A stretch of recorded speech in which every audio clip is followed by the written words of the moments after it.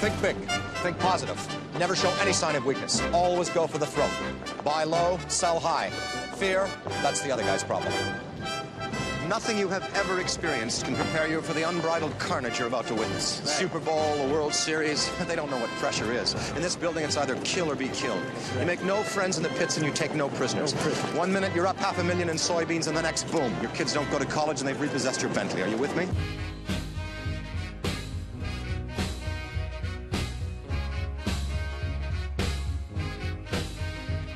Hello and welcome to Turner's Take Podcast. I'm your host, Craig Turner, author of Turner's Take newsletter, and I am a broker here at StoneX. I specialize in grains and oilseeds. The team behind me is all about the energy markets. The guys in front of me, experts in livestock and protein. We also have experts here in fertilizer and plastics and interest rates, currencies, metals. You name it, if it has to do with futures, commodities, options, we've got it here. We also are involved in the OTC and swaps market, and I do consulting and work with people on hedge plans. So if you have any questions about futures, options, commodities, please let us know. My number is 312-706-7610, or you can email me at craig.turner@stonex.com. If you like the podcast, please go on over to iTunes, give us a positive review. If you go to turnerstake.com, you can sign up for the weekly newsletter, and there's also links in the podcast for Turner's Take Weekly. If you are a client of mine here at StoneX, you can get it for free. Otherwise, it is $500 a month, and you can subscribe to it through StoneX. I've been doing Turner's Take here for 13 years, I want to say. 13 as a newsletter, as a podcast, maybe 6. And we're going to rebrand. Now that we're part of StoneX, and StoneX is a Fortune 500 company, which is a lot different than the old 50-person outfit that I started with at Daniels Trading back in 2007. But we are now all part of StoneX, and aboard the mothership, and we will be changing the branding of this podcast. It will be, probably in the next month or so, StoneX Grains and Oilseeds with Craig Turner. So you're not going to have to change anything. It'll change automatically in your feed. You may see a different name. You may see some different artwork. Corporate is actually going to throw some money at it and make it look a lot nicer, polish it up, so it doesn't look like a one-man show around here. And we're excited for that. But with that comes with the corporate branding. So it's going to be StoneX Grains and Oilseeds with Craig Turner. So we're looking forward to that. I'll probably going to be for a month or so before that happens. So let's get into it here. I want to talk about the WASDE first a little bit. After reviewing it, the wheat numbers were very interesting. I may have talked about it on the last podcast, but I keep on coming back to it. Exports for soft red winter wheat were higher than hard red winter wheat. I cannot remember the last time I saw that. The ending stocks for soft red winter wheat, stock to usage under 30%, it's in the high 20s. The hard red winter wheat ending stocks was 48%, nearly 50%. Listen, the spread between Chicago and Kansas City, at one point, like after the war in Ukraine broke out, and remember, Ukraine, their winter wheat is basically hard red winter wheat, the Kansas City contract. Very similar, if not identical to that wheat out there in Ukraine. And Kansas City soared, and I mean soared above Chicago. It was $1. It was $1. Kansas City was $1 over Chicago, easy. Today, July Kansas City wheat versus July Chicago is even. And even though there still are issues in the Black Sea, and there's still tightness of wheat in the world, because remember, wheat trades, Chicago Board of Trade, so heavily influenced by what's going on in the U.S. too in the supply and demand. It's at even. We're at par, Chicago versus Kansas City in July. And honestly, when I'm looking at, and I was, when you take a look at that, you've got to think to yourself, maybe that keeps on going. right? I wrote about it for Turner's Take Premium, and we were talking about how you may want to play that and look for certain targets and how far it can go out. But and if you're interested in that, you're gonna have to subscribe or be a client here. But I'm just gonna highlight it. Like, you take a look at that balance sheet, you take a look at um, how tight we are. Gonna be under 30% stocks usage in Chicago, and nearly 50 in Kansas City. If you're an experienced spread trader, you know what that means, but it is significant. And I don't see how that comes back into in a normal trading range, because if they're both equally supplied, if they're both equally tight, or they're both equally adequate or abundant, Kansas City should trade like 30 to 60 cents over Chicago. And I don't see that happening anytime soon. Now, we could get the winter wheat seedings when it comes out along with the January WASD, and there's always the chance for a surprise. We could see more Chicago wheat acres and less Kansas City acres, and it would help that spread. I don't think that's how it's going to happen. I think, if anything, we're going to see less Chicago wheat acres, because the price of December corn is above $4, and if you're in the Eastern Corn Belt, above $5. And if you're in the Eastern Corn Belt and you're seeing D's corn over $5, and soybeans have been as high as 13 on the new crop in the high 12s, and Chicago wheat is in the high 5s, I don't know. That does not make an argument for soft red winter wheat acres in the Eastern Corn Belt. I would actually make the argument, you would think soybeans would get in the margin, soybeans would get planted first, then corn, and then at the expense of wheat. So that would be bullish for Chicago over Kansas City. On the Kansas City side, I think it'd be about the same. Just when you take a look at what states plant what and how they rotate, and what the conditions are in the um, Western Belt, we could see acres come down. I know we planted a lot of acres last year, and it probably when wheat was high, and maybe you can make the case like maybe the winter wheat acres, the hard red winter, come down.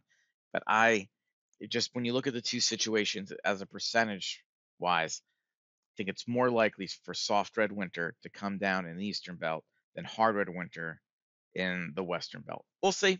We will find out January 12th when that WASD is released. But that's my gut feeling. That's why I've been talking about now, and also writing about it in Turner's Take Premium. All right. As far as I wanted to just lead off with that. With the macro markets, money is coming in to the markets. The Fed, they said they didn't, they want to basically lower rates in 2024 3 times. That is more dovish than they have been. Some traders will make the argument Fed's throwing in the towel against inflation. They can, the very cynical trader will say they're getting political pressure to do so. The realist, or not realist, I'd say the more pragmatic kind of trader out there would just, I think basically the Fed has seen inflation come down. You're probably not getting to 2% anytime soon. The economy is doing well. There are a lot of layoffs. There is some concern about this real estate market. It is showing some cracks. And I think the Fed sees all those. Probably, they probably get a little political pressure too. But I think, it's all encompassing. And so I'm not surprised that they're talking a little bit more dovish. The result, though, regardless of why it is or why it's happening or the reason or whatever, doesn't matter, right? That's just commentary and fluff. But what really matters is the trade sees it as bullish, right? Because we do expect 3 interest rate cuts, more money comes in the system. We've been seeing the stock market get bought. We've been seeing more money coming into crude oil, gold, Bitcoin, even just the commodities in general. The grain markets have its own kind of thing going on right now. But for all things held constant, or things that are viewed as a inflation play, or economic expansion kind of play, we've been seeing those markets go up. So that is just on the macro side. That is very interesting. It's been a while since the money flow is turned a little bit into growth and inflation and away from worrying about the Fed keeping rates longer, higher for longer. So that's a significant change in the macro environment. As far as I spent some time there on wheat. As far as corn and soybeans go, or before I switch on, spring. The other thing that we haven't talked to spring wheat. As far as spring wheat goes, high demand in Canada, basis is strong. Exports are ahead of pace or at pace here in the United States.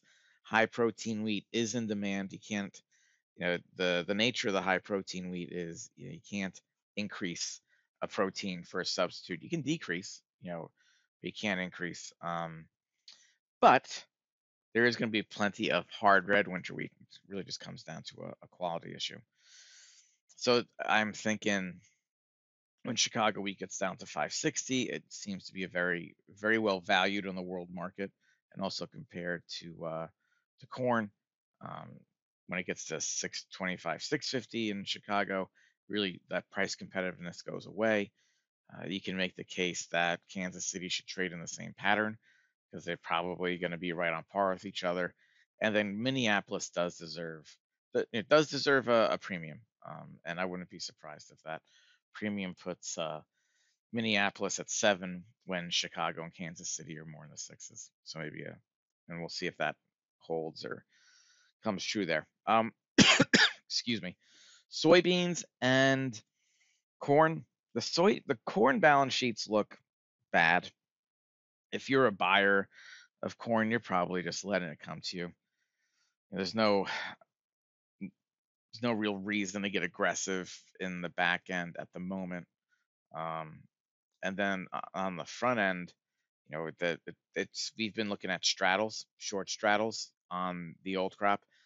I don't see any home run plays in corn. I really don't, upside or downside. It's hard for corn to break through 450 and 460 if beans are tight, which they are, and will likely be tight at least until South American harvest, which is a long way off, and that crop's nowhere close to being made. They're talking about moving. We started off the year in Brazil. Estimates of soybeans are about 165 million metric tons. Now the private analysts, we started off going down to like 60 or 61 with CONAB and the USDA, but now we're talking about 155 on so 10 million metric tons. That's real. That's something to take notice of. 10 million extra tons is about 360 million bushels. Maybe 100, 150 would normally come back to the United States as export demand.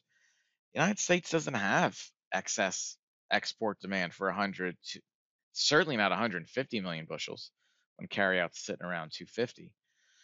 So if that's true, then we've got real price rationing, and you can make the argument $13 is price rationing, and I can buy that, or $12.50 on new crop and $13 on old crop. But if demand picks up from China and they start buying more than that's estimated by the USDA, and we continue to have weather issues in South America, things can get hairy pretty fast to the upside for soybeans. So soybeans is a very interesting market. I was writing about it earlier, and my, if you take a look at the balance sheets and the scenarios that we have, and if you're a subscriber to Turner Stick Premium, you can see those. You can see those balance sheets and how tight or loose things can get with relatively small changes on the balance sheets. Just the massive swings or potential swings you can have to the upside or the downside with soybeans coming this year. So I found as much as corn looks like a range bound market, I think it's kind of the opposite on the potential setup for soybeans. And that's where we are on the grain and oil seed markets. So I'm kind of friendly to beans on these big dips. I think corn just goes up and down. And my opinion on wheat here, in a well-supplied market, my opinion on wheat is always sell to deferred. I don't care if you're a speculator or you're a farmer, or you have price risk, associated to wheat. In a well-supplied market, the carry gets so high, you're almost just better off selling to the deferreds and trying to collect the carry. And that's usually my answer for all. I'll answer wheat. What should you do with wheat? I'll use that answer for years at a time. But Kansas City against Chicago is another one, and I have a feeling Chicago's going to be at par or premium Kansas City for a while. I don't think that's a flash in the pan type move. We'll see, but that's the balance sheet suggests they should be trading on par, or maybe in Chicago, maybe even higher than Kansas City. So that is kind of the view on the grain and oil seed markets. The next WASDE report is not until Jan 12. Jan 12 is a big one. January WASDE report. Also get the winter seedings, and you get the quarterly ending stocks, D1 ending stocks. So big report that will be coming out in January. I will be at Kansas City for FarmCon. I think it's right after New Year's. It's like that 3rd and 4th. It's that Wednesday and Thursday. So if you're going to be in Kansas City at FarmCon, let me know. StoneX will have a booth there. I will be at the booth. StoneX also has a table at that conference for the presentations. I'm assuming we'll have a little StoneX flag or sign on it. So if you are there, you can look for me at the booth or in the hall, or you can look for me at the StoneX table. Really should be at one of those two places over those 2 days. So that'll be pretty good. As for energy markets go, we had a pop today in natural gas after getting beaten up pretty good. Forecasts are getting colder. It's really what it comes down to. Forecasts have been very warm, and we have been very warm, and the demand just hasn't been there because of the warmer than normal temperatures. And now in the forecast, things are kind of getting colder for the end of December and into January, and you could see a rebound. As far as crude oil goes, man, we get back down to $70. You hear OPEC talking about cuts, and market reacts to it. We also have that money flow because of the Fed and the recent language changes to rate cuts for 2024, and that certainly helps crude too. So I still think crude is a range-bound market. You get down to 70 and below, there really seems to be some value there. Something usually tries to come into the market and save it, whether it be the last thing with the Fed that came out, or OPEC and Saudi Arabia talking about lower production. In the long term, eventually you got to think crude breaks out. I don't know when that happens, but when the economy does start turning, you would think crude, when I say turning to the better, you would think crude would really has one of the better chances to really take off. If we start having a high crude oil demand and supply may not be able to keep up. What also might not be able to keep up is the refinery capacity for RBOB gasoline and heating oil slash like diesel and distillates. So I'm still friendly on the energy markets for right now. We are range bound. You can play those ranges, but at some point, I think it's likely crude is higher rather than lower, meaning that if and when we do break out, we break out to the upside because of real economic growth and a stabilization of the economy, as opposed to breaking down to 60 or 50, which could happen, I guess, if you get some very severe recession and market crash, right? So, and that's kind of just that's how it works for the crude market. So that is pretty much it. Merry Christmas, Happy New Year, Happy Hanukkah. For everyone out there, it is December 21st. Things get real slow between now and New Year's. I am in the office. If you want to chat, give me a call, shoot me a text, send me an email. Usually got time I work. I'm working from home. I'll work during the grain hours. And there's usually not a whole lot going on. So if you want to talk, let me know. Yeah, everyone, thanks for listening. Really appreciate it. You can give us a positive review on iTunes. Be on the lookout for that name change. The feed will stay the same. You'll still get it.